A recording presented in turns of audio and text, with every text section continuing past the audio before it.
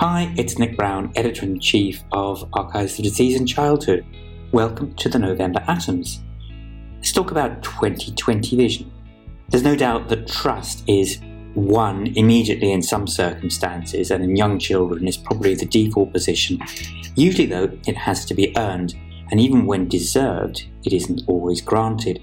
I wonder whether this process, yes, I know, a clumsy word, but probably the best under the circumstances, has become slower, more attritional, and more grudgingly acknowledged, a symbol maybe of societal changes that we can do little to directly influence.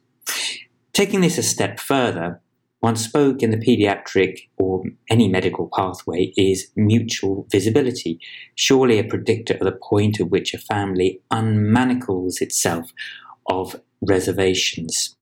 How long does it take for a mother to, even anonymously, disclose to researchers that every time she enters her home, she risks adding to her bruise count?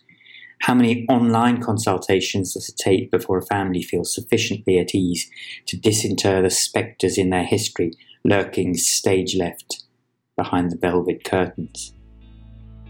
I rest my case, or maybe teasingly I'm only just hinting at it. Neglected global diseases. So no one's oblivious to the pernicious effects of intimate partner violence, but little is known about effect sizes either on the mother or children. Previous cohort studies that have had the guts to examine this pervasive holoendemic disease might have underestimated the prevalence and effects by, for example, using only physical violence. Emotional control is of course more common. Using unidimensional measures, the conflict tactic scale, for example, or by missing the opportunity for longer-term follow-up. That's why I admire Deirdre Gartland and colleagues' study of close to 700 maternal child dyads in Melbourne, Australia, from the Maternal Health Study in children born between 2003 and 2005. Recruitment began during pregnancy with repeat assessments at 3, 6 and 12 months, then at 4 and at 10 years. Intimate partner violence was assessed with the Composite Abuse Scale and Child Outcomes by the Strengths and Difficulties Questionnaire, the Development and Wellbeing Assessment, the DORBA, in short, the Spence Children's Anxiety Scale, the Wechsler, NIH Picture Vocabulary Test, and the Children's Communications Shortlist. In short, 13% of mothers of children at 1 year and 16% at 10 years reported some form of intimate partner violence. In total, about 25% of all the children had some exposure. Adjusted odds ratios for likely psychiatric diagnosis and emotional difficulties, DORBA and STQ, with respect to intimate partner violence at 2 and 1.9 respectively, were significant. Given the likely underreporting in such studies, the real effect is probably larger. A reflection of the dysfunctional parent-child relationships this sort of abuse almost inevitably fosters ultimately. So what do we, and as paediatricians, do about it? Well, we ask. We ask in the same way that they have done in antenatal clinics for years. The line that, if there's anything you haven't already mentioned at home that you'd like to tell me, opens doors. Literally and metaphorically. Try it. Future, Part 1, Distance Consultation. The pandemic reinforced the need to revisit the traditional default of all follow-up visits needing to be in person, both from medical and family need angles. This was, all round, quite healthy. 3 papers examine aspects of the evolution of and potential drawbacks to this seismic, and I don't think this is an exaggeration, shift towards telemedicine. Ronnie Chung's viewpoint looks at practicalities. What does an outpatient visit entail for a family? Okay, let's list a few. Time off work, lost income, days out of school, lost social contact, lessons and sports, a tedious, gridlocked ride through the drizzle with the inherent carbon footprint, the search for the elusive car parking spot which is pounced on by another vehicle.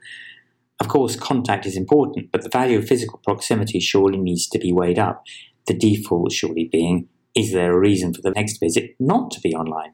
And what does the child think?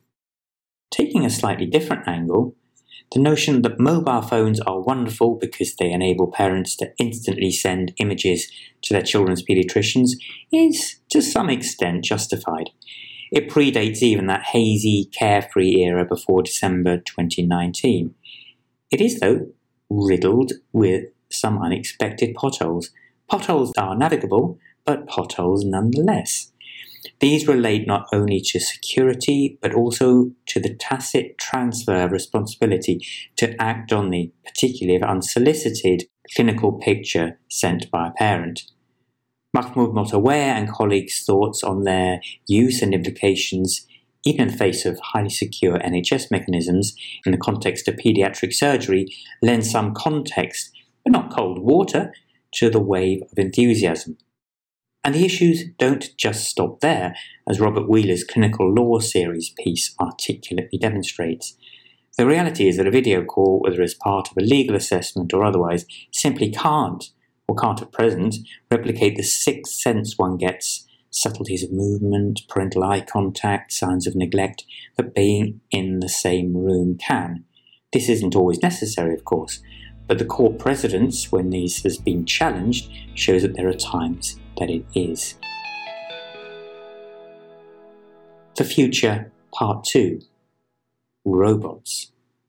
So maybe it uncovers the nascent techno-Luddite in me, but the mention of robots as the future has generally taken to make me shudder. The notion of robot as anxiolytic, a dismissive, what's wrong with a hug or slug of midazolam or nitrous oxide? I think, though, I'm starting to change my mind, at least a little bit. In no small part the result of Brenda Littler and colleagues' narrative systematic review on the use of social robots in distress alleviation in children. Some of these, ironically, were real teddy bears themselves. So I think we've gone full circle here.